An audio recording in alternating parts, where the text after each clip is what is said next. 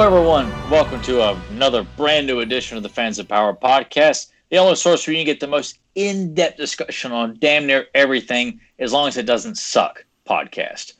And I'm Tyler Baker, and of course, with me as always is the rest of the Three Stooges here: the Rotten Amato, Joe Amato, and Nasty Nate Kennedy. Hello. Gentlemen, are we doing all right this week? We're not suffering from any kind of technical difficulties. You know, we need to have an image that pops up of like someone drunk, you know, like they have on The Simpsons or The Critic, you know, when we're having technical difficulties or something like that. I mean, you guys know what I'm talking about? Oh, yeah, I know that picture. Okay. I know the tech. Yeah. He's wearing a hat. Doesn't it show like the equipment in the background? He's looking all. Yeah, he's got a ball in his hand, or we'll be right bark or something like that. You know, with the dog. But or something like it is hot as balls for me. That's why I got vitamin water this week. At least it'll energize me. Supporting Coke there. Way to go there. See, look at that. I upgraded. See, once in a while I can afford some of the. Yeah, I am too. I got Dasani water here, people. This podcast is no way sponsored by Coke, but it would be nice if Coke would send me like an extra paycheck for advertising on this podcast here. And as always, unless the show is on a weekday during the middle of the day, I have New Amsterdam vodka and Coca-Cola. So sponsored by Coke, not a sponsor. How about that, people? Not a sponsor. Drink Coke. Hell with Pepsi. Is vitamin water by Coke too? Is that really? Yeah, it's a Coke product. Yeah, that we sell. Yeah. Never knew. All right, didn't know that. This is the only other thing I drink besides water. I drink vitamin water. That's it. And it ain't because I know some people say, you're not really probably getting vitamins, and I was like, I don't care. I like the taste of it. That's why I get it. So yeah, it's not really something. Like if people think that that's their healthy solution, it's like nah, not really. Yeah, well, it's like the same people that are like, I'm gonna get 2 Big Macs and 3 fries, but I have a Diet Coke. So Diet Coke that saves it. No, but well, like I said, we have a couple topics this week. I mean, of course, our random stuff, but I wanted in particular, before I get to the chat room, I just wanted to dedicate this episode to Tyler's unreleased Clamp Champ versus Ninja mini comic, which, besides those pictures that he shared, I mean, I know nothing about the story. Even if he was going to tell me, hey, Joe, would you like to know? He already knows. I'm going to say I wouldn't want to, because I like being surprised and just enjoying it. So when we get to that part and he talks, I'm just going to be sucking it in, because just like when James would talk or anybody, I like envisioning everything along with the pictures. So I might be real quiet when you're talking about the story, Tyler, just out of excitement, because I like new shit. So it'll be fun when we get to that. Well, I'll be picking your all's brain about it, too, because I want an honest opinion from you guys. So if you guys think it's dog shit, then I encourage you to tell me so. I love it. That's what I mean. Yeah, pick away when we get to it. I'll quickly say hello to everybody in the chat room, and then some random stuff before we get to the main topic.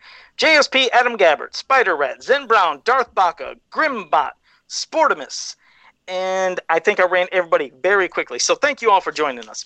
As for any topical stuff, the only thing I've seen for those who are in the hunt for them, because they've gone quick, is the Prince Adam Sky Sled Origins 2-pack, gift set 2-pack, whatever you want to call it, has popped up on the Walmart's website, but it's like limited, because they're going to be at the stores, don't worry, but they're just doing the slow feeding, and at the price of $29.84, hell, you can't beat it. I love just seeing, for my personal sake or taste, I love seeing it saying Sky Sled again instead of the damn Jet Sled, because we know with the issues of not being able to have the rights to say Sky Sled, in classics they called it Jet Sled, and I was like, I want to see Sky Sled. So it's back to saying actually Sky Sled. So maybe here's hoping that when we get to Ninja, he won't be Ninja Warrior, he'll be Ninja, just like this damn mini comic we'll get to. But, and if, like I said, what me and Tyler always said, Masters is known for the hyphen. If you want to do NIN hyphen Jor, whatever, either way, be Ninja or not Ninja Warrior. I hate that fucking name. Or Battle Fist instead of Fisto. Oh, God, yeah. And yeah. That's probably the biggest offender. I was going to say, and going with that, also being released this week should be hitting stores, or as I like to call it, the eBay exclusive Raph and Casey Jones 2-pack, because I know that's probably going to be a huge pain in the ass for people to find, too, because all the turtleneck of stuff that goes to Target and now Walmart has always been hard to find. I wish that they could have just done what they did with GameStop. Make it pre-order. That way you don't have to worry about it. You know you're getting it down the road, but now it's just like they put a link on Walmart's website and that's sold out quick, and then people are like, I can't find it, and they're like, oh, it's on there. You just got to keep whatever, and it's the same thing that keeps happening and keeps happening. Yeah, it's sold. I think it was up maybe 15 minutes, and I was going to do it while I was on vacation, and son of a bitch, the thing was sold out already. Mm-hmm. So yeah, now that was it. We'll have to go try to find them in store. So best of luck to everybody. Wonderful! Yeah. What a treat that's going to be. Yeah. Are those the San Diego Comic-Con exclusives, or is that something else you're talking about? Okay. No, the NECA is moving all their turtle stuff to retail now. It's instead of okay. Yeah. Also, the movie stuff like Toko Razor, Super Shredder, the case Super Shredder, all that's coming to Walmart, and it's already off to a shitty start. Yeah. Wow. Yeah, because I thought I read somewhere about a San Diego Comic-Con exclusive that'll be sold at GameStop or available there for something pertaining to the Ninja Turtles. Or am I wrong? Or it was. I figured if anybody... the movie figures were originally convention exclusive, and then they sold them a year later on GameStop's website, and they had them in store, and also later on did the Foot Soldier, Splinter, and Shredder. But those people that went to the convention and got that 4-pack of Turtles were really pissed when they were going to get released individually at GameStop. But I don't know. That's kind of a whole other topic. It's kind of a shitty thing with adult collecting and scalpers and having to go to eBay to buy everything, which sucks. Yeah, which I kind of worries me because I keep getting screwed over on NECA's Turtle stuff that's sold in Target. So I'm like, great. I'm like, what the hell am I going to get that Casey Raft 2-pack? Yeah. They still pop up on occasion, or are they pretty much done? They go through all their stock. I think they pop up on occasion, like the Bebop and Rocksteady from the animated series that has been showing up in Target. I think they kept putting stock on the website over time, but it's not a thing. It wasn't ever a thing where they would alert and be like, "Hey, it's there." It's just either someone randomly found it and posted it somewhere. It's like, "Hey, go while you can to get them." It sucks. Oh, okay. So it makes me think it's like, hey, you remember how great it was when we were kids? And even though we didn't know that the stock was plentiful, we'd go to the store. We most of the time could find who we wanted, or eventually would find who we want. Now it's just a race against the clock. Like, did another collector beat me here to get this? Is there a scalper? I know there's a guy that lives in Tyler and I's area that has a YouTube channel, and he's gone, and I've seen him go a couple of times and get those Ghostbusters that got released in Walmart. So I'm just like, great, well, there's another person I have. I kept wondering why I haven't seen any of those in any Walmart that I've been in. So I know that guy's a collector, but I know scalpers are probably going in there too. It sucks. Oh, well. Because I think when we were kids, hell, it was just us enjoying the toys. It's like the scalpers weren't as hot and nuts as they are now. It's like now they go to get it, and we still can't. And kids, if they even wanted, they don't have a snowball's chance. I'm just curious how these guys have all the time in the world to just devote their days to just going to every retail outlet and not work a regular job. Well, it's like that. But that is their job. Well, yeah. It's like that. What's his face? That one asshole that showed us the picture. He wrestled with Matt Hardy. Justin. Yeah, there you go. That guy. That piece of shit. I ran into somebody. I forgot who. I was talking to a vendor when I was working at one of the grocery stores recently, and he went down there to buy something from this same guy and had the exact same opinion. Everybody we have ran into that's dealt with Justin, he had the exact same opinion about the guy. That guy sucks. The guy's an asshole, weird. It doesn't want to sell anything. Yeah, don't want you to touch anything either. Yeah, don't touch. Well, I'm like, don't have these elaborate displays. Like, if everything in there's for sale and you display it as such, like, yeah, someone's probably gonna pick it up. Especially kids. Come on. Like, put it behind a counter or put it in a case or something. Like, I hate that guy. His prices suck. Yeah. Anyway. Have a whole podcast for him. But no, we'll get into this, and Tyler's going to lead the way, and we'll want to sit back and enjoy this. Of course, we'll have some back and forth questions. He's going to, like he said, pick our brains. But Tyler, you did the Clamp Champ versus Ninja mini comic, and is it possible it still could happen? Hopefully, maybe get released? Or... No. It ain't happening. No, this was written probably at this point 3 years ago. Yeah, I mean, and the layouts all the watermarks on here say 2018 when the art was gradually getting produced. So it's been a hot minute. But yeah, it's I just don't see it happening at this rate. I mean, it's like WWF never say never, but I'm like, I seriously doubt it. It was along with a few others that were teased. Like the first Leech mini comic, Carson threw in a teaser for the idea was to do a prequel to the live action movie and tell 3 different stories that lead up to the film, as if like in if they came out with the toys in '87, hey, if you bought Blade, you see this story. Okay, if you want to find out what happens next, go see the live action movie. So I was going to tell 3 stories with that, along with the Clamp Champ Ninja comic, and I just the creative juices were just flowing so much better with this one. So I just stuck with it and finished it quickly. And Carson started knocking out layouts pretty quickly after that, but they were like a few and far between. Some would show up here and there. He would go back and change stuff, but he pretty much what we're showing here is what it's exactly how I wrote it. Like the action sequences, the way the panels are set up. That's how I wrote it, and he put it on there. So I don't see it happening that this thing is going to get finished. So what we have here are the rough layouts, a couple of inks, a little bit of dialogue and some color. Yeah. But it's not a very dialogue-heavy story. So pretty much what we're showing here. I was going to say, but you do you have the script on you? Like what you were going to have in specific parts? Because what I have here is, as opposed to doing it where it's set and it's automatically going page to page, I thought I can manually change the page. That way you can kind of talk about each one. If you had any dialogue on the page, we can kind of... Okay, yeah, I've got it all here. Okay. So whatever you guys... I've got like the little bit of narration here. I got some of the dialogue here. I've got everything here. So all right. Well, let's go. Any questions you guys have? Let's go ahead then and start at the beginning. You have here on the first page: a battle in the night sky roars through the plains of Eternia. A grueling game of cat and mouse. The inspiration behind it, where you kind of just like automatically, I want it to, on the ground running. I want to just have this in motion already. There doesn't need to be any build up to anything. It's just that we're going with that. So yeah, we're off to the races. It kind of playing up, because this is really about focusing on the feud that Clamp Champ and Ninja have kind of are insinuated to have in the toy line and things like that. Just kind of play up that. No He-Man. It's just like a separate adventure. This world's too vast to just think everything revolves around just He-Man's or Adam's call to action kind of thing. So it's just like we're in the middle of a chase where Ninja has stolen the Book of Magic, which is a reference to Daimar the Demon, and we just know he's trying to get obviously to Skeletor. Don't even bring up Skeletor in this, but you live it to your own imagination if you want to. But he's stolen it. He's trying to get away from Clamp Champ and the Royal Guard, and it's just if you can picture the music in Diamond Red Disappearance when Teela's chasing after Trapjaw, that's kind of what I had playing.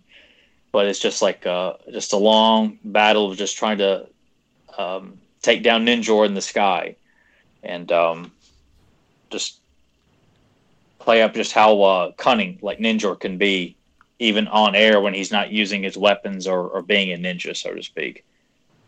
Okay, and Joe, I know Joe said he was going to be quiet, but feel free to hop in, please, at any point. I went ahead. Oh, no, I will at times. I mean, I'm sitting there just staring at the picture, and when as Tyler's doing it, I'm just having my imagination going, like I can feel it. He's talking about the music, and I just get, into the stuff, especially when it's something I've never seen. But I will comment at times, definitely, yes. And I went ahead and flipped to page 2, so we have here already Ninja's got like these smoke bombs. Or what to me seem like smoke bombs, or sort of like explosives. It's kind of hard to tell since it's not like colored in, but you're to assume that it's either like a smoke explosive kind of thing that's taken out the rest of the Royal Guard and Clamp Champ's kind of left. Did you have any sort of blurbs or dialogue or anything on this page?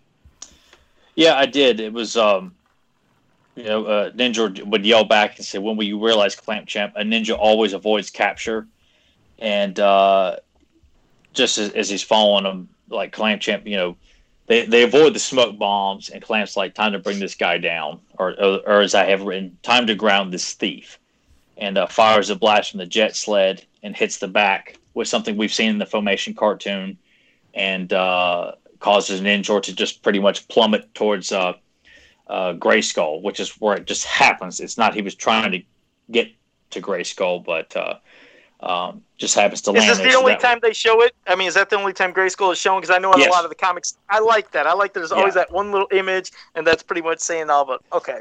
Right. Yeah, and it's pretty much crashes right there in front of Grayskull. And Joe, you ought to know, or I guess recognize what comes up next. Is that when when Ninja lands, he sees there's a well outside of Grayskull. Yeah. Okay. So, gotcha. So he looks around and sees it and says that drinking well supposedly leads to the caverns underneath Grayskull. I will escape down there and force the heroes into my domain, the Shadows, which is what I called this mini comic Game of Shadows, like Clamp versus Ninja, the Game of Shadows. Okay. We even had a layout for the cover too, which had Clamp Champ and Ninja running at each other, and then with a beast, which we'll get to a little later on, is kind of between the two of them. There's, if people listening can kind of envision that too. But, and also like that it doesn't have to, like you said, all the time, be so dialogue heavy. Of course, that works for certain comics and stories, but sometimes just the pictures, the actions just say it all. But so you said there was not tons of dialogue, just little bits, pieces here and there. No, and that's it, because from here on out, there's reason why. Like, I don't just have it because I just forgot to write stuff. Like, I wrote it like this because the purpose is once Ninja goes down, Clamp Champ, which are we still on page 2 there, bud? Well, I went ahead and jumped to the next one here, where Clamp Champ's sort of like giving direction to the Royal Guard, and they're kind of in what looks to be like a little bit of murky water up to about their thigh. Yeah, it was pretty much to send one of the guys back to get He-Man because they realized Ninja's going down someplace that we're probably going to need some help. So go back, get He-Man, and we'll go after him. So then they follow him down into down the well, and it leads to a big splash panel, which is a throwback to the Caverns of Fear comic, that when He-Man comes down and you see pterodactyls flying around and stuff, like, I want it to be connected to that. Like, we're revisiting this same idea that these caverns just go all underneath Grayskull, like, which they've kind of touched on in various canons, but that's what this is to kind of connect with Caverns of Fear, that we're back down in here and playing up. And I think in that same page where we're seeing, or maybe it's the following page, Carson threw in a small version of Zuba Rex. I was, damn it, I was letting you go the whole time. I was sitting there looking, I was like, Tyler, I think he just put Zuba Rex, because I recognized the spike, the tail, the everything. I was like, did he do that? Because, oh shit, in the pond, god damn it, I got excited. I'm here. See what happens when I get Holy. Oh, fuck, did I lose you guys? No, I think I'm still here. You're still here, Joe. Where am I? I don't know what Joe just did. Fantastic. Yeah, I don't know either. Fantastic, Joe. You have to do this when I'm having my discussion here, Joe. I don't know, like, he barely just touches anything and knocks it over. Yeah, everything's really hung up by Scotch tape and twine and string. All right, well, I guess we'll go ahead and go to the next page that we have here, where essentially Ninjor is starting to hide in the shadows and start taking shots. And this is, as Tyler said, we start to get into where the art looks a little bit different, and now Joe's... there we go. I apologize. I got giddy when I was talking, but what happened was it fell. I played it on my tablet, and the screen shrunk. So I hit the button to maximize it, and instead of maximizing it, it went to some app. I was like, "What the hell is this app?" Sorry about that, guys. No, but yeah, for back, you're good. Can you mildly adjust your tablet without breaking anything? Okay, hold up. Now I gotta adjust Tyler's camera again. So thanks, Joe. Sorry. There. I think I adjusted it. Okay. Apologize, hey guys. It wouldn't be a podcast if every month or something Joe didn't have some crazy shit happen. So I'm entitled to that. But I know we're on the next page, but I just want to go back to the page before I fucked everything up, to say it's what you were saying, Tyler. I like how actions speak louder than words, so you don't have to have them talk all the time. But especially for that scene when they're down there at the first time, and you see how Ninjor is peering down on Clamp Champ. I like that. Like it's how you said, a game of cat and mouse at the beginning, but it's like it continues. Mm-hmm. And having dialogue wouldn't have made sense. It wouldn't have fit the atmosphere anyway. So I see what you're talking about. It's perfect. And I have a line of dialogue here that continues on that too. Is that when they get down there, Clamp thinks to himself, "I pray that my keen senses don't fail me in this maze of gloom and darkness." So this is to kind of play up and establish for people a little bit more cohesively that he can hear and sense things a lot more than most people, which plays into the fact that his nemesis is a ninja who thrives on being quiet and stealth. And so in this place that he's not as familiar with, it really kind of gives you a chance to like, okay, how good is he? Is it sensing and hearing things from a distance and things like that too. So the guard spread out, and Ninja was lurking around, from up on various, because there's like I got like bridges and all kinds of stuff in these caves here, just for him to kind of have fun. It's like his own personal playground, I guess you could say. Are you one of the guards that's being like covered or mouth? Okay. No. It's I think Carson had a couple of people. This was before we offered a face in this comic for as a prize for one of our Jeopardies. I think that was intended to be for the following, which unfortunately I don't think it's going to happen there too. So. Oh, okay. Because Zen Brown was in the chat room, and Zen Brown said, "Oh man, I'm not going to be able to appear in the comic." Then. Yeah, which my thought was like, well, I guess we can still work him into this one, and then Carson was like, "Oh, I've already got it set up," and but the purpose was to try and work him into this one here, and I'm sure we probably could have worked it in had it come to fruition. So it was intended, Zen Brown, to put you in this one. That was my intention. You would have been one of the guards in this story. I'm not sure which one, but I kind of was inspired by Rambo 3 when Rambo's in the cave taking out the Russians one by one, like the Mamie sequences that they would have in the Rambo films. Like I wanted Ninja to kind of play up the part of Rambo and just taking out the Royal Guards here one by one. And in a way that was not going to be like excessively brutal, because I don't need to see getting an arrow through my leg would be pretty painful. Yeah, and I made sure like to have it come through the back of your leg, like in your hamstring, that you ain't going anywhere.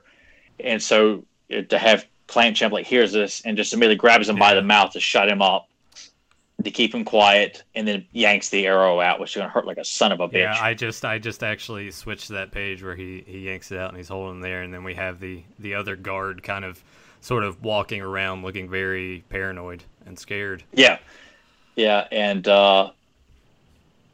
he looks down and sees a long snake shadow in the water. I'm like, we can't have a He-Man story without some sort of monster. I would just think of Conan fighting giant snakes and various other creatures and things like that. So I got to get something like that in here.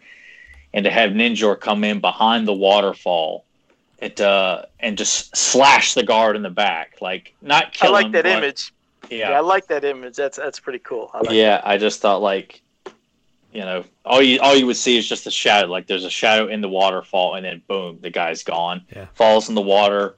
And you immediately think, okay, that snake's probably going to get the guy. So Clamp just got to hurry up and get over there. And then just trying to make sure I didn't miss anything here in terms of dot. Yeah, I got it right there. The slash to the back. You see Clamp Champ running. He kind of digs down, and then bam, all of a sudden, there it is. There's the giant snake, which I like that shot a lot of him just kind of looking up at the giant snake.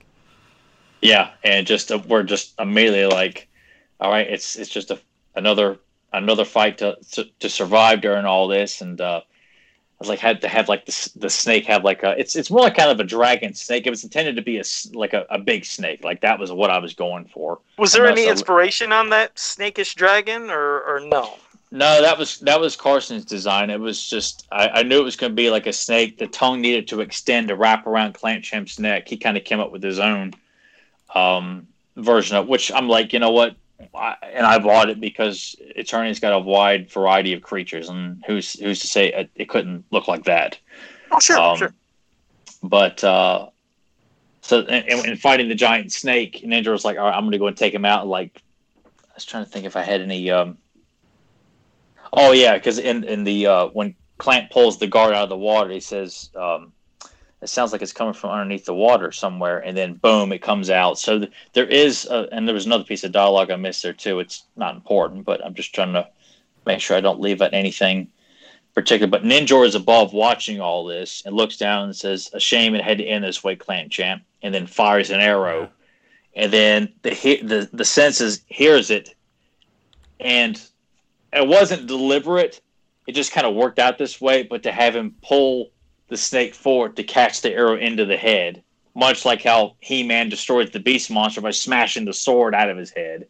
It wasn't intended, but I'm like, holy hell! Like I just kind of duplicated kind of the same And I was going to ask, because I couldn't tell, like, in the top panel with that snake, when he uses his clamp, I was like, did he just clamp it, or did it decapitate? Because no, I couldn't tell. He grabbed a hold of him to kind of pull him in to catch the arrow going through his head.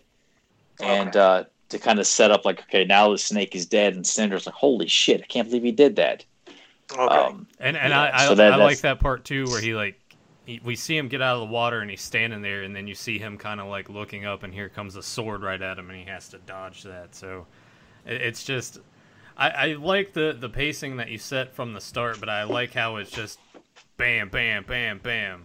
Like, there's no, like, you don't get a break from it. When I think of this, I sort of think about fight scenes from, like, the Raid or Raid 2, which, if no one has watched those movies, especially Raid 2, please go watch that. It's really great. But I like how relentless action can be sometimes when it's done well, and I really like what you've done here, because it's a game of cat and mouse, and the fact that Ninja is thinking that it's going to be easy, and now that's changed, and now it's like ultimately you're just building to them, like, finally facing head on. It's a good touch. I like what you did here.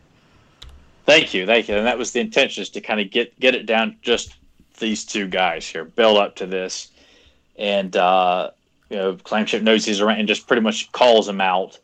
I can't remember the little bit of dialogue I had. Let's see if I can't find it real quick. Well, you got a spot on this one page where right before they're getting ready to fight, it looks like Clamchamp's like yelling. Is he yelling anything right there? Yeah, he's yelling. I'm trying to remember if I had something. Come out and face me, Ninja. That's what I have written for him. And then after that, it's pretty much just like dodges around and then just catches Clamchamp off guard. And I really just wanted to play up just how effective Ninja is as a ninja. Just come in and just take him right off his feet immediately. Like, even though Clamp's got incredible senses, like, Ninja can still get in there and knock him on his ass. Sure. And then immediately get rid of the weapons. So when he's getting ready to, take the sword down, he pulls the clamp up. He jumps out of the grip of the pinchers and then slices them. So that makes the clamp's weapon ineffective. And then when he stabs down to get Clamchamp, he misses and then Clamp breaks the sword immediately. So takes the katana out. So. Well, the bow and arrow has been... No, I was going to say I like what you have here on this page, because it's like you see the clamp going up and then there's a boot kick, and he put it even on here, right, a little bit of the blood where he's just kind of wiping it from his lip. Yeah, it's almost like wiping it, like, okay, now it's time. I always like that kind of scene, because it's going to lead to, here we go, it's going to get even more intense. Which, that's what I love about everything I've seen so far, is I get that Clash of Arms vibe, where they're just nonstop ass kicking and fighting and just... But it's all being told, just like you said, with everything here and not words. But yeah, I like that part, because you can just tell Clamchamp is pissed. Like, okay, like almost like he can respect it and piss. Like, okay, got a little blood. Now I'm gonna get you. So, but go ahead. And it makes sense. Like, it adds a level of intensity. It makes it personal. It's like these guys have fought each other, but probably almost like they're building up to this one big fight. Mm-hmm. Or you could even say that they fought each other, not that they know what's coming. Like, he expects the clamp, to come out, the power pinches to come out. He expects the katana blade to be used. So you just kind of like, they're anticipating each other's moves almost. And I just thought it would be really good to make sure all the weapons get used and then take them out, because I want it to be nothing but hand-to-hand combat in this. But like, if you were to get the toy, you would at least see what they're used for. Clamchamp uses it to grab the hold of the snake. Ninja is using the bow and arrow and the katana blade and everything. And I'm hoping I'm doing this because I'm pulling these images. I don't have them in direct order. Like, when I got the image, I saved them as they came in. So yeah, they're kind of like scatterbrained and I hope here that I did this in the correct order, because I know you said that you thought that you may have sent them to us in the wrong order. So the next page that we have here is where it's more fisticuffs. Ninja kind of like hits him in the back of the head, and now he's kind of like got him by his neck, and he's in behind him, and then Clamchamp kind of throws him over his head. Yeah. Shoot, man, God, I hate this people. I guess next is like, or I guess what I'm looking at is when he steps on the katana sword to break it. Oh yeah. And then they kind of exchange. Yeah. I already had that page up, and then I went ahead and went to the next one, because you're already talking about the snapping of the katana. Yeah. So the next, I threw in the Ninja Star. I believe that's the. I want to say I thought I was missing here. Yeah, a panel here, people. No, I think it's the one you got here where it's more fisticuffs, and then like Ninjor is behind Clamp Champ, and he's almost like choking him. Clamp Champ throws him, which would lead us to our next page. Like after he throws him, Ninjor comes out and throws some ninja stars. Yes, they're fighting, and we actually do have some dialogue here. Look at you. Why would any warrior call you Clamp Champ? And he goes to like chop down on him. Which you can talk about that a little bit, and I'll leave this image up for a little bit longer. Yeah, it's always great in a big action film. Like the villain thinks he's got the one up on the hero. He's broken and wants to mock him a little bit. And I didn't know if it would be self-explanatory in this story. I remember sending this in either to one of Joe's podcasts or Roast Google, and I got ignored. So I'm like, damn it, I'm going to push this in somehow. And I can't remember which podcast it was, but I always thought like Clamp Champ, like the name should be like an extension of what he can do. Like not just the power pincers, but like the guy's strength. Like he's so strong. If he were to like get a hold on you, you're not getting out of it. Like he's the champ of clamps. Like it's, you would call it sleeper hold, choke hold, or any kind of arm lock or whatever. If he gets it on you, only he could break out of it. Like I just feel like it's like Chris Masters in the Master Lock. Yeah. Oh my God, jeez. Please, that remark is stricken from the record here, people. So, but I remember sending that into one of those podcasts, and I think they just didn't know what I was talking about, or like, yeah, sure, kid, whatever. Thanks for listening to the podcast. Anyway, moving on here. I can't remember if that was one of Joe's podcasts, like that comic podcast where they used to discuss Origins or Roast Google. I can't remember which one it was. I'll be honest. I don't think at the time when we did the comic cast, I don't think we had a spot to where they send in questions. And if so, I wouldn't have known where the questions were being sent. So I don't. Maybe it was Roast Google, and Val just said, "Look at this moron here. Thinks he got something interesting to say. Pfft, whatever. We got to talk to Scott Ehrlich here." Anyway, Ninjor misses down. Clamp Champ says, "This is why," and then puts him in the sleeper hold. And locks it around his neck and yells out, "I am Clamp Champ." Because did he cut his hair after that? Because just to let you know, that was Beefcake's move for Nathan. Just had to do it. He always loved the beef. Yeah, came out strutting and cutting there with his power. He had like a small pair of power pincers and just. All right, Beefcake sucks. 2, I was watching a Twitch channel where this guy is showing like mid 95 WCW. And it was horrible. Like I remember it being bad, but we had the Dungeon of Doom and all that horse shit. And then like, and then Beefcake like. It turns out he's the guy that's been attacking Hogan, and that was the main event for Starrcade 95. You kidding me? Are you kidding me? We won't delve into that because Nathan's gonna lose his shit. But I do like that how you put a sleeper hold, because that's rarely something you ever see in a Masters Universe comic. Now, like I said, because I'm trying to follow this along right with you, because when you sent all the pictures, just to let you know, I didn't want to look because I wanted to be excited for right now. Mm-hmm. Did he kill Ninja or just put him to sleep? Just pretty much puts him out, like knocks him out essentially. Like it's, but if you want to interpret it like that, it was, if someone was coming along and reading it, they could probably look into it and think, did he just die? Like, is he dead? Well, and then when you flip to the next page, you kind of get a better idea of what, or the last page, you get a better idea of what happened. So, I gotta ask real quick because I love it, because I brought this vehicle up to so many people and like, what the fuck are you talking about? When I always mention the gyro attacker, and I see that you put it, I was like, what made you do that? I think that's cool as shit, because I bring that up all the time. Be like, what the fuck is this vehicle? Well, those people who don't know what it is, they're your bullshit casual fans who think He-Man's squinty face and absurdly shaped body in the He-Man Origins line is fucking awesome. I just felt like this would have come out in '87. The gyro attacker was hinted at. We've seen the box art for it. I would have liked to have seen that. They would have worked this new vehicle into the mini comic to imply that, hey, this vehicle's coming here, people. You see it we'd see it in so many comics of a character we have yet to get yet. shows up in the mini comic. Oh, I got to get that. What is that? Obviously, there's no room to throw in Rotor. And plus, I just wanted to use Lizard Man. Lizard Man was. I was gonna say that I noticed Lizard Man right there. Yeah, that's pretty cool. And I like how He-Man shows up, which is cool because just like with Clash of Arms, like the story's basically with Fisto and all the evil warriors, and at the end, He-Man comes to save the day. But I like that in this one, He-Man didn't have to come to save the day. So I'm very curious on what the dialogue was here. That he shows up, but he wasn't needed. Yeah. Let's see here. It was real fast. Oh yes, as He-Man gets there and Lizard Man's attending to the wounded royal guards, He-Man says, "I'm truly sorry we arrived too late, my friend, but you truly earned your place with the heroic warriors this day." Because Clam Champ and Ninja deserve their own mini comic, so to kind of play up establishing them as prominent characters, and then kind of moving forward, you could even say Search for Keldor would have been next if you wanted to, and Clan Champ, hands on the book and says, "Thank you, He-Man. It's a true honor coming from you."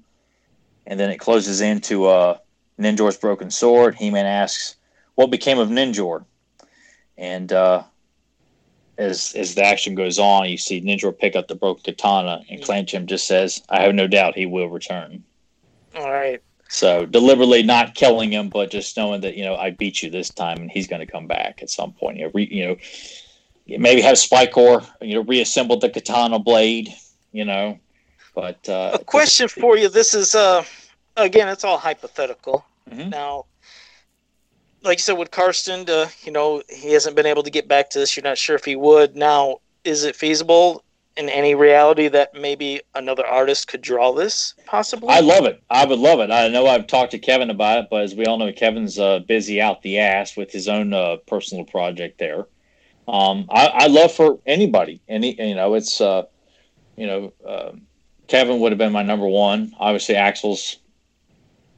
This is I don't have the money to pay. This was essentially like a project to put out and for people to purchase copies of. So it would have to be from somebody that would,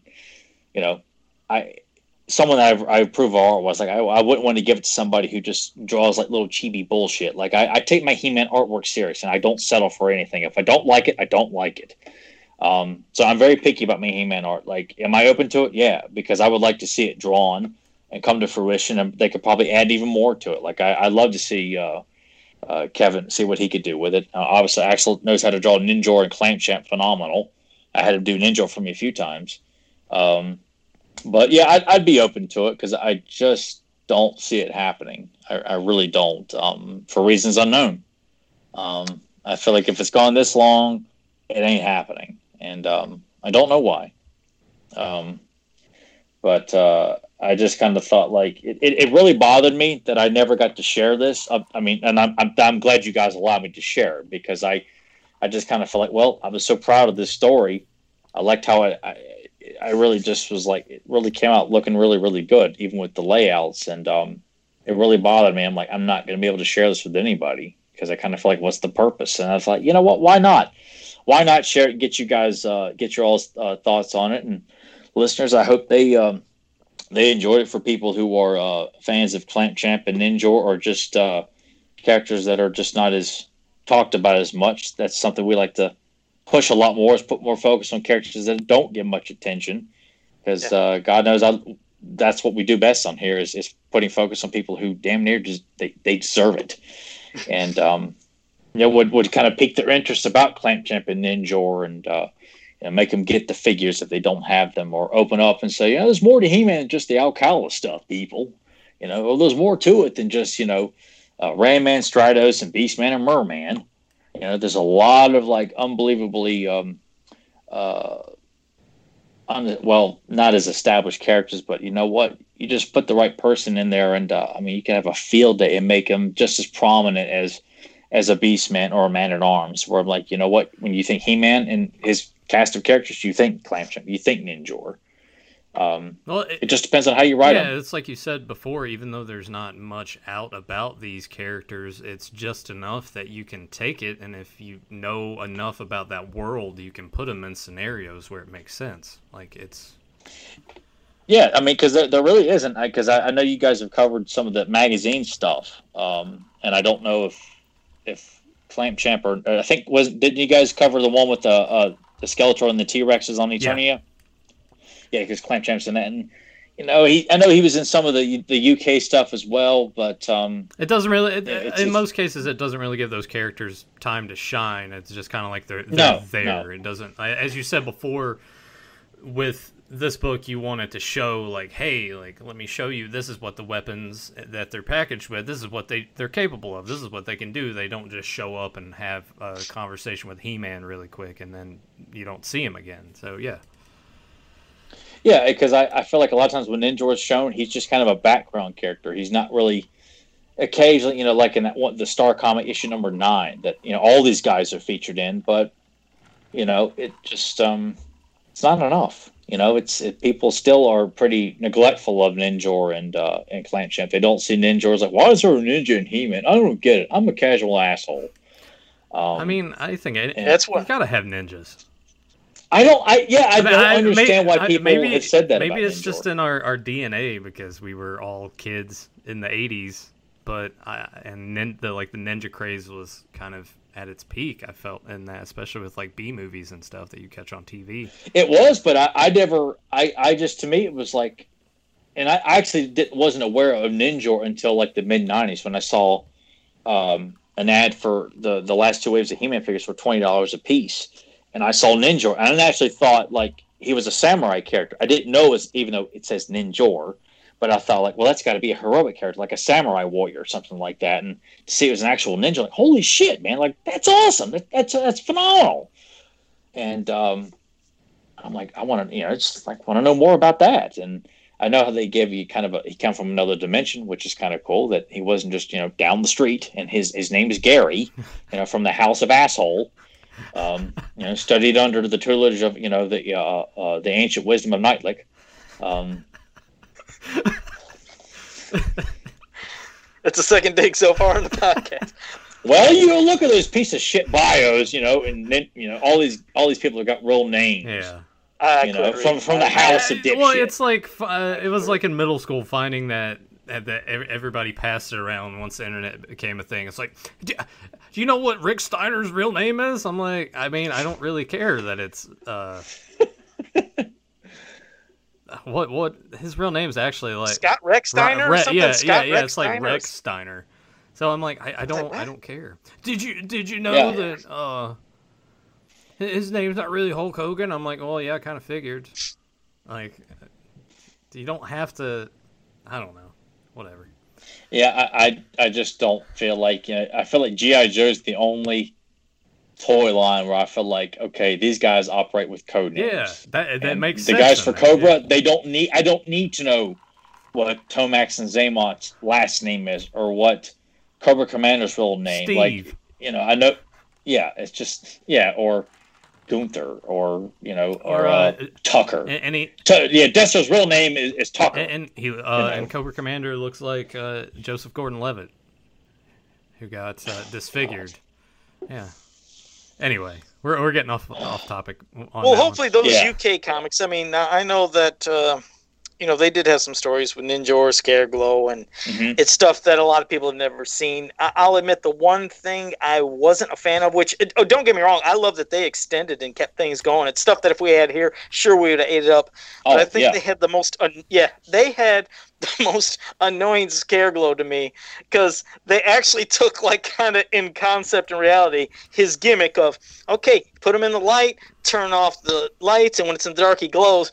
But his gimmick in the comic was in the lights you didn't see him, but when the dark happened, boom, he glowed. It's like, oh shit, now you can see me. But I was like, oh god, I hated that. I just did not enjoy that. Yeah, I've seen that too. It's I know like a lot of the stuff overseas had a lot of different interpretations. Like they would color characters, like Webster would be pink.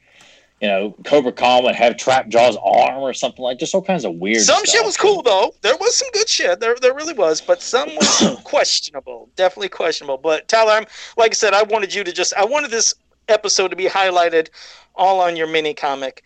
just like how last week did for Homecoming. I was like, I want to focus on one thing, let people share and enjoy this, and that's why I didn't want to know anything until this happened, just so I could experience it like I was reading the mini comic for the first time. And I want to thank you for doing that. And I'd hope that somehow, someday, whether it's through how, like some people were saying, a GoFundMe, a Patreon, whatever, maybe there's a way that it can be funded to have this happen. And like you said, it's not for profit, because we know legally shit can't have profit. It would just go to cover the cost for the artist to be drawing it up, boom, and then get it onto the people who, supported it. I don't know how all the legal shit is on that, but if that's an avenue or something that could be taken to have this happen, it would be great. So you never know. I guess anything could happen in the future, hopefully. Yeah, I mean, fortunately, we didn't run into any of that stuff with the Leech comic, and I guess that's one of the things about having a very under-the-radar podcast. Like, Mattel's not aware of us. They don't listen to us. They don't watch us. That we know of. Yeah, because I think, well, Yeah, you never know. And they probably think if there's anybody at Mattel that works on him and listens to us, they probably dismiss us as just a bunch of bitchy fanboys. That, the cliche that goes out to anybody. There's a podcast on any kind of popular property, whether it's Marvel Comics, DC Comics, Star Wars, Transformers, whatever the case may be. If we're grown men on a podcast talking about it, we're a bunch of babies. Like Shredder says, babies. That's all we are. Buy our shit. Shut up already. But it's just one of the perks about it that we have to worry about. But we made sure we put like unofficial on there, kind of like what James did with his first book. You don't make it like it's an official. Yeah. You just clearly make this is bullshit. But if you like it, great. So, but at this point, it would be more about like getting the artist paid, because that's the Leech one I didn't make any money from. Whatever money we got went towards Carson, and we did so many free books as well, so it just covered the cost of printing it and all that stuff and shipping it out. And some people didn't get their books. I had a few people who contacted me about the Leech book that never got it, and I don't know what happened there. But if people, if like all the subscribers we got, if there's like a good number of people, I mean, yeah, personally, I'd like to have Kevin do it, but whether he's got the time, probably not. But it'd be nice to know if people would like to see it drawn and colored or something like that. I know there's some good colorists out there. I would love to make it work, but I got to know people would want it done. I don't want to wait and talk through Messenger or email with somebody, and then it just never comes to fruition, and no one really cared or wanted it anyway. But it was just a labor of love. I did it for fun. I'm proud of it. I'm proud of the Leech book, and I had some really good ideas too, like the Blade story and the Gwildor story. I had some pretty good ideas of like building up to the live action film that would have kind of filled in gaps if you wanted them. Not that the gaps need to be filled, but like if you want to kind of see when Blade says, "I waited a long time for this," I wanted to tell that story. Or when Gwildor says, "She tricked me. She was beautiful." I wanted to tell that story of how Evelyn befriended Gwildor and stole the Cosmic Key, and leads us up to. Well, think of that. I mean, in the future too, just like when James was on the episodes a few times, and where he talked about some of his fan stories that he wrote down. You have to save those for the future. We'll do these on some, upcoming episodes. You can sit there and tell us those stories. I'd love to hear them. Yeah, I guess I never really thought about that, because as much as I play up being an egomaniac on here, I'm pretty humble about this stuff. Though I don't really like. After I wrote this, I didn't tell Joe, "Hey, you got to read my stuff." I didn't tell Nathan, "You got to read it." I was just kind of like I wrote it, gave it to Carson, and this is what we got. So it was just kind of like just sitting on it. And people asked me about it. I said, I'm hoping it's going to happen. We got a teaser image, which I think Nathan has shared on the YouTube page. Like, I think when we did like the second printing of the Leech comics, we put the teaser image of Clamchamp versus Ninjor. So, but yeah, I would love to do that. And I guess now that I got kind of an outlet maybe to do that, I guess it would be kind of fun. But it just sucks though, because I just kind of feel like it's just it's like well, hell, it's like spitballing like we do when we spitball our ideas back and forth, and we, you and I will come up with a story on the fly out of nowhere, but it's fun, it's engaging, and it gets the fans engaged as well. But I think it would work. Just like I said, we'll do that maybe next month sometime. You pick one of the stories, just shoot with it. We'll spitball back and forth, talk about it, but I think it'd make for a great episode. Yeah, I guess so. I guess I'm thinking too much into it, because I often worry like the stuff that we come off with is, in which you guys see it better than I do. And we've gotten a lot of good feedback consistently over the last several episodes. So it's good to hear people's thoughts on everything. And I just, I guess I've just always been really sensitive about like if people don't really respond to it, because I see people respond to some of the absolute dumbest shit about He-Man. I mean, from someone just check out my custom here. I gave the Snake Man legs to King Hiss here. If someone give me $300, PM me like this kind of cheap shit, and people like 200 likes for this is, and they get so much comments and remarks, and I sent you a message. I must have this work of art here. Yeah, but and then you post something like, "Hey, we found this old artifact about this prototype character." Fuck that, man. I'm taking a picture with my King Hiss and my Dasani bottle here. Hey, now you're taking Joe's ideas. You can't be doing that. But that's my point. Is that Joe will do that to piss me off, because he knows people couldn't wait to respond to King Hiss with snake legs next to Dasani, or in his case, vitamin water. Joe, genius work, man! Like, and then they come up with like the dumbest jokes and remarks, and then it just makes me want to pull my hair out. I'll say one that got me, which the person who did this, he wasn't trying to like sell as a custom. And like I said, give him all the credit in the world. It was a cool picture. He took, I think, a NECA, maybe it was NECA, Jules head from, Samuel Jackson from Pulp Fiction, and put it on He-Man, or a Clamp Champ body with the armor. I saw that. That was dumb. What's crazy, it went insane. I was like, there was just tons of people sharing everywhere. They said, this is the greatest custom ever. And I was like, he just took a head and put it on that body, and he wasn't selling it as a custom. He was just making a fun meme, but some people thought it was a brand new figure, a great custom. I was like, oh, cool. And like I said, I wasn't knocking the guy that did it. It was cool, but I don't even think he expected that response. He was just doing a funny picture of Samuel Jackson as He-Man, and the internet exploded. People in the chat are like, he broke King Hiss. Tyler, calm down, man. Not King Hiss. Well, I'll tell you what. Now for the chat room, real quick. Well, obviously, I'm sure all that was just nothing but a bunch of memes like, yes, he deserved to die in the hole of the burn in hell, motherfucker. Just nothing like just constantly bombarding with Samuel L. Jackson quotes. Yes, we get it. He says motherfucker all the time. He-Man, motherfucker. All right, it's funny, man, and my nuts are tickled. Yes, I broke King Hiss, and it's not broken, people. Oh yeah, they're not being serious about it. Okay, all right. Well, I was gonna say for the chat room, you guys can shoot us any questions you want from the comic, mini comics, anything else, anything you want. But as you're doing that, and before you do that, there's some sad news. 2 days ago, there's a member of the Masters of the Universe community. His name's Rene Chavez. He passed away 2 days ago from COVID-19. He was recovering, I guess. He was doing well. He got out of ICU, and then unfortunately some setback, and he passed away. And he's known throughout the community. He's just a great guy.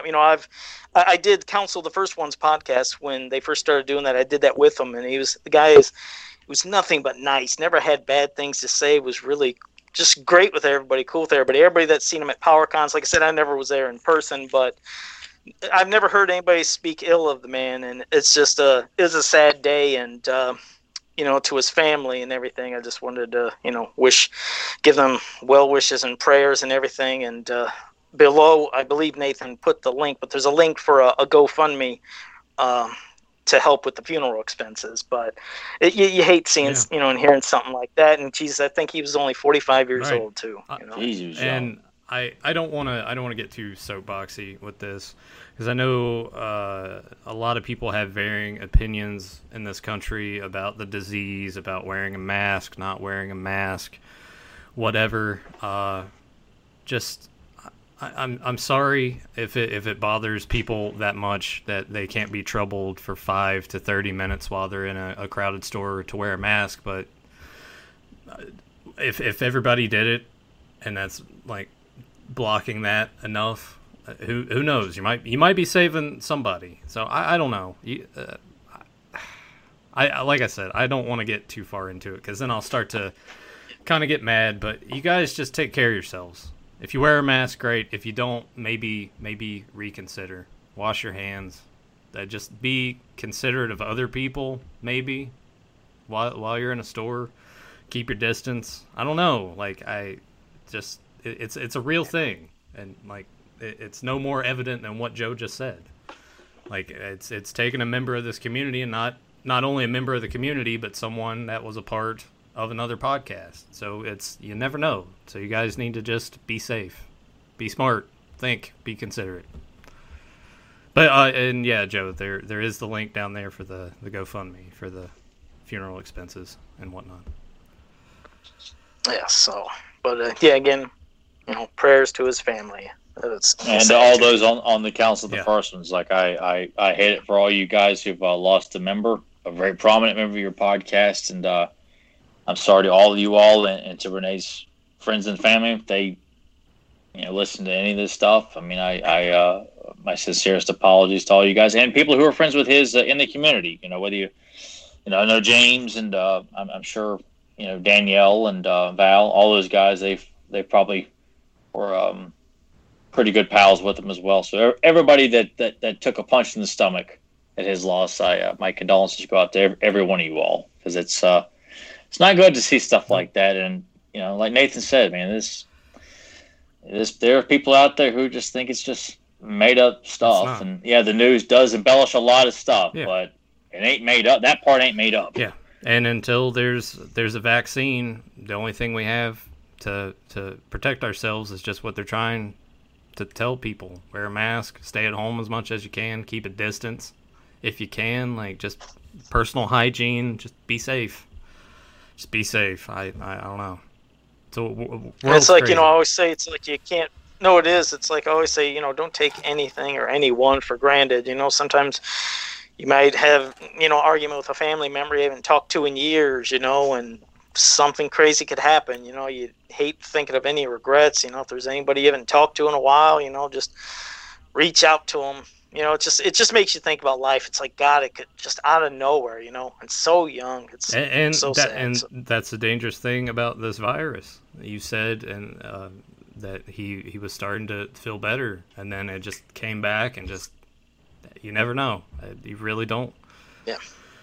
Yeah, I really don't know how we can segue too much from there, but I will. I'll read some of the comments on last week's episode. Andrew Kramer commented and said, the Grayskull Con edition was originally meant to be in color, but I ran out of time and wasn't able to finish the colors. And I know that, Joe, you got a message from Emiliano saying thanks that we shared the work last week on the show. Yeah, he enjoyed it. Emiliano really did enjoy it. I mean, he said it was touching, for us to discuss something that he did, 22 years ago, I believe. I think he said 22 years ago, and he was surprised that, it just meant something to. But that's what, like I said, the same thing with Tyler's. Like, it just shows the love and passion of fans. So he, reached out to me, and I told him, I said, hey, love to have you on the show, and. So next month sometime, we will have Emiliano on, and he'll maybe discuss more about Homecoming, if there's any questions we had and things that we're making comments on. So he'll be on and we can have some fun. So it'll be the first time Emiliano will be on our podcast, and that'll be probably the middle or end of July we'll have him on. So, yeah, it's pretty cool. That was really cool to hear that because I was probably just under the impression he didn't listen to our podcast, so I assume people probably told him about it or something like that.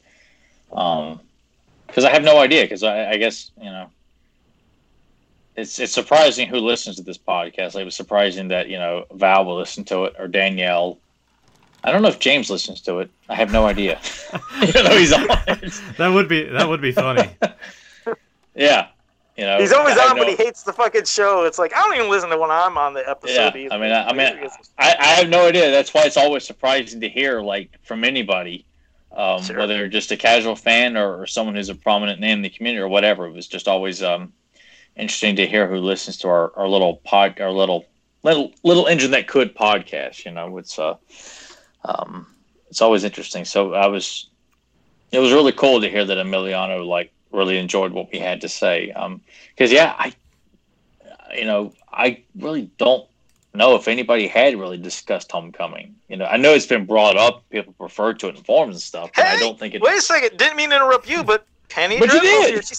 She's like, Penny Dreadful's here, and she said, "Of course I listened to it." So she's been here ghosting us the whole time.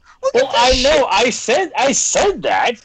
That's why it was just, it was just. No, but then she talked. That's what's weird, because she wasn't there the whole entire episode, and you mentioned that, and then bam, she peeped in to have to say something. That's fucking. Well, and that was a shock when she reached out to us. God, I don't know how many years ago it was, because I think I had like a good conversation with her. I'm like, holy hell, here I'm talking to Danielle. Like, it was just. But it's been pretty cool, because I've talked to her and Val like on the phone. A couple of times, it was just like, here I am talking to such prominent members like on the phone, and not just for like a 10-minute phone call, like long phone conversation. It was just like, oh, this is pretty badass. Just all from but now she's trolling us. She's trolling us in the chat room right now. So how about that? We mean to get her back on the podcast for a while anyway. We got to get her back we'll on to here. Do that at some point. Descendants of Grayskull had a couple of comments. Old Tyler, you mentioned castlegrayskull.org, a site I love so much. Please confirm if you ever clicked on the sound section where the site had its own intro song. What was unique about it was a double transformation of She-Ra and He-Man with the Filmation He-Man theme song, which included Laser Blast. I used to play that over and over and over again. I would be happy if someone else remembers the clip. Don't remember that.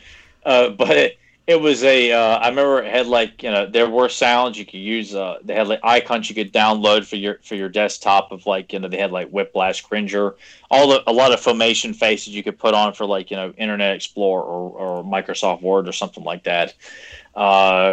Various other things. I think I used to go there a lot for some interesting fan fiction back when I was like picky about it, but there were certain ones I didn't mind reading back then.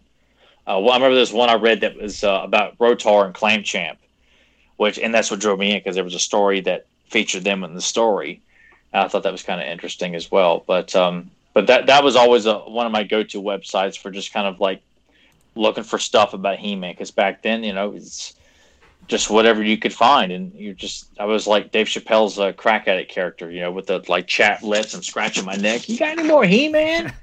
Just looking for any kind of information, it was just desperate for it. And back then, I used to go to castlegrayskull.org a lot, along with He-Man.org, religiously. I check it every day, just look at pictures of stuff, because back then I didn't have everything that I got, so you were just desperate to look at anything, even if it's just pictures of the toys. Descendants of Grayskull also added, whether people like to admit it or not, Filmation gave He-Man and She-Ra the lifespan it had with the toys. We haven't had an impact in cartoons since. NYP is fantastic, but it wasn't marketed well, and the era of gaming was taking over. The PS2 Masters game should have been worldwide because it didn't go down well in the UK. I think Americans might have enjoyed it more and could have led to more gaming with Masters. I feel they missed out a future by avoiding that part of the market.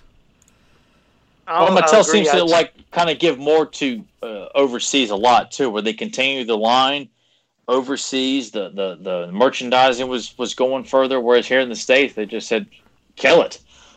And that's what I was really upset about, is because, me, I was still into gaming at that time, and I was really looking forward to it, even if it would have ended up being kind of shitty, because some people said they didn't enjoy it that much. But you know what? To have Masters in video game form and to really be taking control, whereas, you're playing the shitty Atari game, because even for its time, I hated that game. I hated it even for its time, because like I said, that's what graphics were like back then, but still, shitty game. And then, of course, the Game Boy Advance one, I was like, quirky controls, I could play it. But the PlayStation, I was like, oh, God, this is going to be fantastic. And we didn't get it. And then I've seen people playing this on YouTube. I was like, it still would have been fun as hell, and it sucks that we didn't get that. That really was a missed opportunity. Because think about this. There was people that played video games that still didn't know about the cartoon, the MYP cartoon, maybe didn't know about the figures, but hell, just playing that game, like, He-Man, I haven't fucking seen him in years. It could have got some fans back around, so missed up. I don't. There's nothing, and it'd be good to get, and I have to ask Nathan about that too, because there was just so many missed opportunities with that entire property, the 2000X property itself, from the toys, the cartoon, the merchandise, everything. It was just like, who the hell was making the decisions with all that stuff? Because it's just, I remember seeing like the banners at Walmart in the toy aisle to kind of like, hey, this is where the He-Man toys are. Like, you remember those, Nathan? Yeah. I was kind of surprised that they didn't make like a Nintendo game back in the day. Like, yeah, I know we're kind of catching the tail end, but it still kind of had that small window to overlap each other, or maybe even the movie, the movie coming out in 87, they could have put out a game that was like for the movie, you know, like anything. Oh, they did. They did put out a movie based. I'm saying for Nintendo. They didn't put it out on Nintendo. Oh, for Nintendo, They put it out on it would have been great because we got a lot of the shit. And, like, no one gave a shit about Coleco and Atari. It was all about Nintendo at that point. Or the Sega Master computer games too. Yeah. Well, and the Sega Master System never got on that either, thing, and it sucked. How many? No, hardly anybody had because computers were so expensive at that time. Not many people could afford to have one. They didn't become like affordable until like the mid 90s when Windows 95 came out. So in between a lot of those mediums, there was quite a few computer games that were released. That's like, damn, why did they get all this shit? Nintendo and Sega didn't get nothing. It would have been great to play He-Man on either of those systems. Exactly. So, all right, I'll pass it back to you, Nathan, if you had more comments. If not, I'd try to see what was happening with the chat. Tyler, go ahead and finish your thought about like the banners and stuff that you were talking about, like in the. Oh no, it just felt like when they're putting stuff like that, that sounds like, you know, they're putting their best foot forward by like putting big advertisements in Walmart. You know, the Master of the Universal banner right here, get your toys here, and God, I mean, I'm not going to go down that same story of like, yes, the case ratio, more shitty variants that nobody gives a shit about, and where's the secondary characters? Well, it doesn't matter. Don't you want He-Man and Skeletor? Right. Which I remember hearing in the Powers of Grayskull documentary, they make a point of saying that one of the reasons it wasn't doing well towards the end was that they weren't putting out enough He-Man and Skeletor, which I just thought, like, what's enough? 80? I mean, my God, how many different He-Man and Skeletors we need? We had a ton of them. That's all they were doing. It wasn't because there was not enough. It's because there was too much. I mean, for the vintage line. The vintage line is what they were saying. I thought you were talking about NYP. I was like, NYP. That's why it kind of made me think like, well, I guess there couldn't be a connection, because I find it hard to believe anybody who worked on the original He-Man toy line was still at Mattel when the 2000X line was brought back. And as we all know, any of us that had action figures and prominently in the 90s, and give me one line, I don't care how obscure it is, that did not suffer from variant overload. I mean, you think of Batman the Animated Series, you think of any Marvel, DC toy line of every goofy out the ass version of Spider-Man playing soccer, or Batman is they really said that about the vintage? They didn't think there was enough He-Man Skeletor for even vintage, because those, like you said, I think we still had enough, but hell, I was always welcoming and wanting new characters. Me too. I don't want more. Yeah. Well, plus they played it smart by giving us one variant each year. I mean, not each year, but from the third year on, we got one variant, and we would have gotten Laser Light and Laser Power had the line continued. So I think pretty much it could be safe to say. Think about this, Tyler. I think it's safe to say that all the Masters of the Universe fans that were collecting those toys, they were already there. It's like, did they think there was this magical group of millions of people that didn't exist, that didn't know of He-Man when it was the hottest thing back in its day? They didn't know it, but they're like, hey, if we make another He-Man and Skeletor, that'll bring them aboard. It's like, what are you talking about? We're already there and established. We just want more and more new characters. And what a fucking asinine logic to say something like that. Yeah. If you guys go back and watch that documentary, there's a part where I think it's Paul Cleveland said that they shortchanged a lot of retail outlets on certain like I think He-Man and Skeletor, like they didn't ship out enough Grayskulls or enough He-Mans and Skeletors, like, and maybe, you know, with a lot of documentaries they leave out a lot of info that needed to be added to these statements. Like, I'm sure if we dug a little deeper with Paul Cleveland or any of the guys that were working on the line at the time, we could probably get more concrete answers. They may be very in-depth business-oriented stuff, but it would kind of alleviate questions of like, all right, how is it by 87, they say in 86, the line took a major drop? And I think, as we all know, interest just naturally dropped from playing Nintendo. Other toy lines were coming up, Transformers, Thundercats was main on the scene, G.I. Joe's out there, and then you got, I mean, even from there on out, I'm not going to get specific with the years, but you got Visionaries, you got Bravestar, Bionic 6, Rock Lords, with that toy that Nathan loves or talks about, but I never saw Air Raiders, Sky Commandos or whatever. Sky Commander, yeah. I just think of that and Turtles comes out in 87, I believe. So it's just, Transformers lost steam, and G.I. Joe did too eventually. Yeah. So it's just it's the circle of life in the toy industry. It just, but that's why I feel like I just find it hard to believe that kids weren't getting He-Man and Skeletor or Castle Grayskull, and I can't get it. Well, I'm moving on to something else. Yeah. I don't know. That's why I feel like there's something missing when they talk about the death of the line in that doc. I love that documentary. It's a very good documentary. It needs to be it's longer than I thought it would be, because most documentaries like an hour and a half and they leave out all kinds of shit. But it's definitely something that, is not making fun of it like this piece of shit documentary, The Toys That Made Us. Doop doop doop bong. Guys, people just who think pot humor and fart humor is like it's you sound like Pee Wee Herman laughing just now. Yeah, it was just well, the other thing in terms of in variants, I think the thing that always bothered me with like Marvel and DC is seeing this stupid shit with like the Superman motorcycle. I'm like, why the fuck would Superman need a motorcycle? That just doesn't make sense. He can fly. Yeah, I mean, I sympathize with like, unless he's like Clark Kent, just like on a bike, just because he wants to be on one. It just doesn't make sense to me.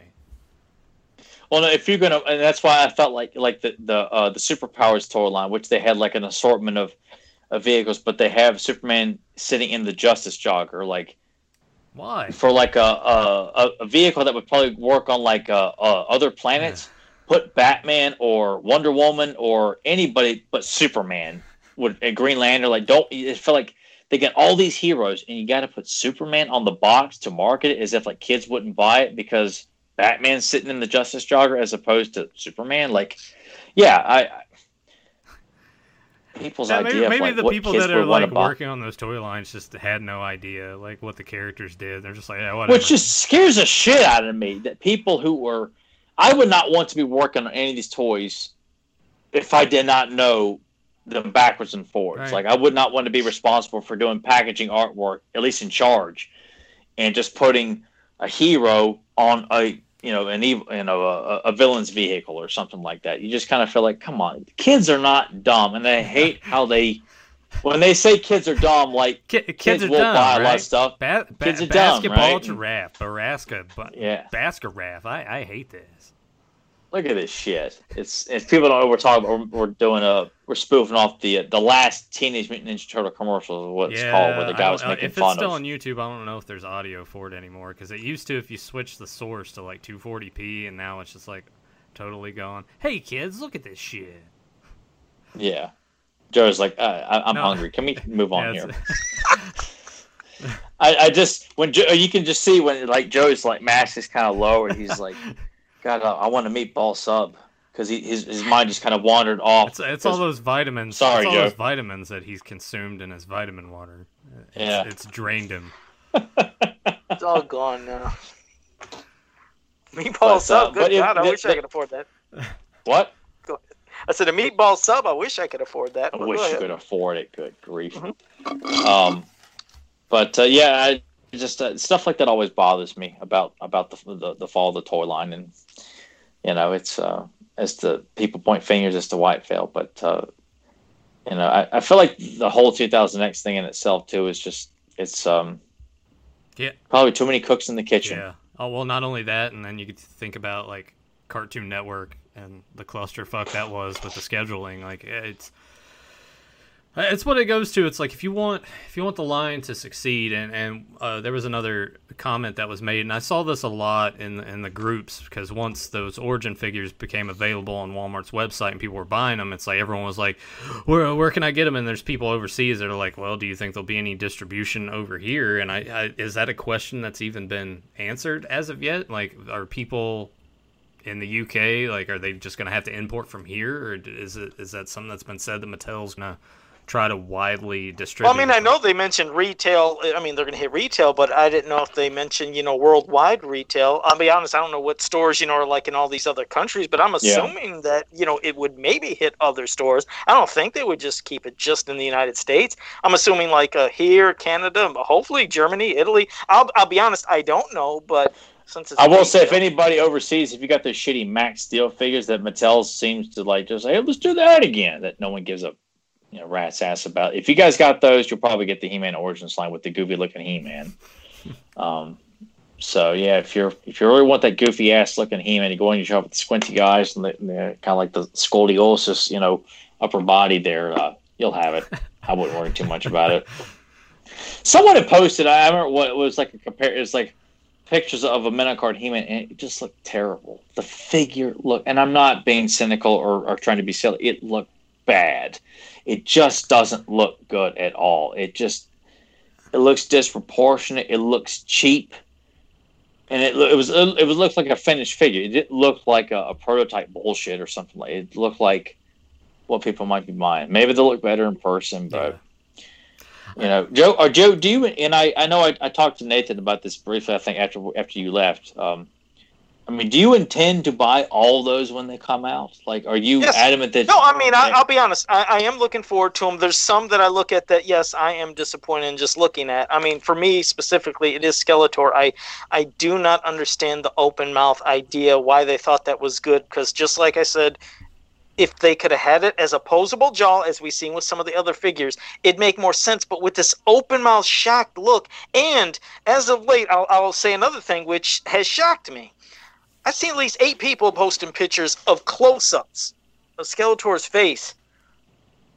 It's not being mean. I'm not being disrespectful. The paint job on the eyes and teeth are abysmal. It looked like a 3-year-old was just drawing lines sporadically over his fucking teeth to make teeth marks. I was like, why did you do this? You'd figure the 2 characters, if they want to talk about He-Man and Skeletor, like you said, for every fucking line being important, they should be the best looking. Not saying that means the others should look like shit, because you want the whole line looking great, but the 2 main headline characters of good and evil better look fucking perfect and great. And when they're already off to the faces on those 2 characters, it's gonna piss a lot of people off, just like how you said. It's understandable. So I am looking forward to the line. I am going to be collecting, but I pray in the future, if they're going to do or He-Man and Skeletors, as they always love to talk about, please make a good-looking sculpted face for He-Man and do something about Skeletor. Make a posable jaw and do good paint. I'll send you pictures, Tyler, and I don't know if anybody in the chat room has seen what I've talked about, but that Skeletor head is abysmal. Well, it's so fucking disappointing. Hey, you guys want to talk about the rattlesnake ring and the Stone Cold and the Hogan? And Hogan, brother! Oh my God. The Hogan looks bad. The ring is gimmicky. At least the ring looks cool. They put a lot more to it with the snakes. Yeah. I was like, they did more than Grayskull's ring, surprisingly. But the overall, they look cheap. They don't look. They look like just colored plastic. They don't look like. Well, obviously, it's a cheap idea to slap 2 things together that they have the rights to try and put it out there. It just doesn't look like much thought was put into it. Like, they're not being very creative. I'll tell you what, though, at least, no, you're right. The Stone Cold is underwhelming with these, snakes that he has as attachments, because he looks kind of bland. Hogan, I guess he's just too bionic redneck to just do anything else with the body other than just slap the 2 terror claw snakes on his arms. Well, that's it.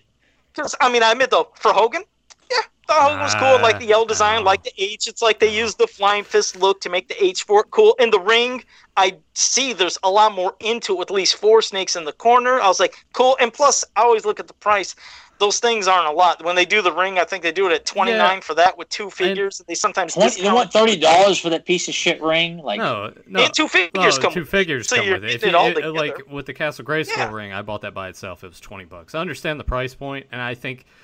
Honestly, the only appeal to this in the Origins line, the main appeal would be for the customization. You can pop the heads off. You can put other heads on. Like, I get that. And they're just selling. If anything, they are selling. It's an affordable price. At least it's showing that there's promise to it, that fans want it, that it's not a pile of shit that's just sitting there going on clearance after 3 months at every store. I can't say it because otherwise I'd have to talk about something, so I can't say what I want to say. But they're not going on clearance like some other line did at another chain where it was only 1 chain and They didn't sell out any. These are fucking selling out all the time. And these Origins, when they're popping up on Walmart's site, they're selling out. It's promised to the future. Hopefully it could lead to better things, because you're right. You don't want them to look too cheap. Obviously you don't. But it's a hell of, like I said, at least affordable price, because $14.99 compared to, I go to stores and I see these little fucking things this big of other figures. $19 I'm like, why the fuck are they going to, charge something $19 for a figure that's 2 or 3 inches? Yeah. And I see so many other lines that are more expensive. So you can't beat the price, and I just would hope it would lead, like I said, to better things in the future. If it leads to anything, just bring the classics back. I know there was a debate. I think, Joe, did you post that? It was like, do you prefer classics or vintage? And honestly, I think I'm going to throw my hat into the classics line. Like, I like vintage. I appreciate it, but with classics, you got everybody that was in vintage, and not only that, you got a bunch of characters that you never got in vintage. And it's a pretty vast line, even though it was very exclusive, and the way that you had to obtain them was kind of not ideal. And the prices that they are now on eBay definitely suck ass. But yeah, I'll throw my. Somebody answered Tyler's question. Tyler wondered if or where somebody was wondering if they'd be international, or not Tyler's question, when somebody else mentioned. Carlos did say in the chat room that I guess Amazon UK is taking pre-orders for Origins, so I don't know if that would be at least you can pre-order them. You don't have to wait for them to pop up on Walmart and go out of stock in 5 minutes.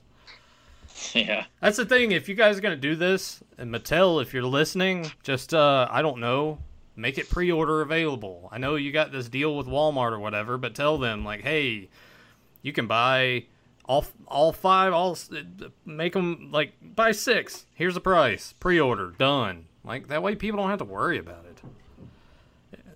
I'm at that point, like, it's fun to have a reason to go down the toilet, even though it's pretty much just the constant depression. But I'm pretty much, like, done with, hoping to God, like, I got to drive 20 minutes to check just to find out, well, they don't have any. They got some shitty, Roman Reigns figure filling the hole where the He-Man figure should be or something like that. I find it so much more satisfying, like, that I pre-ordered the G.I. Joe classified figures, and I don't have to worry about running out in the store, hoping to God I find Destro. Oh, speaking of which... Like, no, I ain't got to worry about that. Speaking of which, I told you last week that my Destro was set to arrive this past Wednesday. Amazon was like, well, we've got to change the date on you, but I do have everybody else. And I saw the pictures for Wave 2, so that's kind of awesome. That Destro is kind of kind of weird looking. Well, except for the shitty Pimp Daddy, which must have been from some goofy custom that somebody did on a G.I. Joe website. Oh, this is funny. We'll turn him into a figure. Like, great, yes. Pimp Daddy Destro. What the hell? Joe, what do you got from the chat room? I was going to say, for some reason, my chat has went all out of order. I see one from Adam Gabbert saying, Tyler, Joe, Nathan, do you own one, or are you planning on getting a custom face mask that is Masters related? No, what? I'm not. The face coverings, like when you go to the store and stuff. If we had any intentions on getting like Masters related ones. Yeah, I've actually I got a Cobra logo one. And I got the Thundercats from Exodus on face mask, and there's a Fred Carrillo Skeletor I found on Redbubble. There's a couple of Fred Carrillos I found on Redbubble because I'm when the students come back to campus, like they're making everybody wear masks. So I'm like, I need about 5 masks for the 5 days a week. So I'm gonna get me some more. So there's a Fred Carrillo Skeletor on a black face mask I'm gonna get with a couple of other face masks. So yeah, I've been looking at that too, and that G.I. Joe logo one's gotten so much attention. I've gotten attention from, almost any store to hospitals I go into. People, oh man, G.I. Joe, oh I love your mask, dude. Like, it's pretty cool wearing something that's a little bit unique and not just a surgical mask or something that's got I don't know. Yeah, I see customs everywhere of those masks. Adam has an Eternia one. No, I'm not getting any. I just have a plain black mask. Joe just walks out with his current face. Yeah, I was gonna say, Joe, it gives you the perfect excuse to just go out just wearing that. This would work great. No, I wear black, just nothing but black. It's always just black mask, and then I have a hood. Well, when it was called the hood, but so I'm not going to sound like a lunatic. I go into the bank and they always say, "Would you take off the mask? Would you take off your hood and your cap?" Because I always look like I'm going to rob the place, and I wear black gloves. So you wear black gloves. Yes. Well, I mean, I'm not touching anything, so I mean, I should show you. I get you. No, when you're saying black gloves, I don't know why I'm thinking of like driving gloves. Like you're part of the mob, which you are anyway. No, he's a hitman coming in there to take out one of the bank tellers. No, I know people had, like we talked about earlier, I know people had opinions on it, but I kind of love it because with the mask and if the sun's out, I got my aviators on. I'm usually wearing a hat, and I go into. People don't know who I am. Like, even if I've seen people that I know, and they don't recognize me. This is great. I don't have to sit here and have small talk. I don't have to talk to anybody. It's awesome. Like, who wouldn't love that? You can just go anywhere incognito, essentially. Sure. I mean, any other bank I would go to, I'm going to make sure that I have myself to where you can see it, but they know me there, but I guess it would look uncomfortable, but I thought that's how it was supposed to be in most of these banks and other places that you had to wear them. So I come in looking like, I mean, could you imagine back in the old days, you look like you're going to rob the place, but yeah, so it's all black I wear, but yeah, I don't have one of those, but that is cool that you have one, Adam, and that you have some, Tyler, and getting some, so that is cool. Grim said, "Do I ever get mistaken for a terrorist?" No, I have not. So that's pretty good. See, the thing question. There we go. Grim 2 had one. Have you guys seen when Marvel incorporated Spider-Mobile into the Spider-Man comic book, only to get it trashed in the story? I've got that in the other room in there, just because I love the Jackal so much. But I remember that, and as a kid, I was kind of intrigued by it, but also thought, like, what the hell does Spider-Man need a car for anyway? Even Jim Shooter and anybody who was aware of it or where they worked on it, like, realized it was a shitty idea. Yeah, I still can't understand. Nathan, I was gonna say I would have to pass to you unless it's the end, because the whole chat is so out of order. I don't know if there's any other questions, but it's pretty almost wrap up time anyways. That's it? That's all the questions? Man, that sucks. Well, there's a lot of comments about what we were saying, lots of conversation, but I just didn't know it was half the stuff we were talking about, they were comments, so there's a lot of conversation. And that's the beauty of getting the comments that we've been getting on the videos, too. It leads us into all these other different discussions. One thing I did want to say, Spider-Rat wanted to say thanks for the shout-out to his daughter last week on her birthday, which I thought was funny, so I replied, "Feel like our show for her is equivalent to my dad renting R-rated movies for us to watch back in the day. Hope the cursing isn't too much for you." As to which Spider-Rat's response is not any worse than she hears with her mother and her family, so I guess a slight burn towards them. So. Okay, that's great. Yeah, I heard she screamed when she heard her name being said, so that's pretty cool. So, but all right. Well, there was, like I said, there was a lot of activity in the chat room. We do appreciate it, and hope you enjoyed this episode. So, for anybody that's new to this channel, make sure you like, subscribe, share, and ring that bell so you can always be notified when we go live. And until next time, have a powerful day. The poison only works when the components are mixed. Hairspray won't do it alone, but hairspray mixed with lipstick and perfume would be toxic and untraceable. Batman! Yeah, I was going to say Batman. I knew one! If I didn't know that, Jesus Christ, that would have been bad. Hey, of course, that's a whole other topic of conversation maybe we can talk about next week with Michael Keaton supposedly coming back into the DC universe fold for a shitty Flash movie. Anyway, hope you guys enjoyed. If you can spare some money, make sure you click on the GoFundMe down below in the description.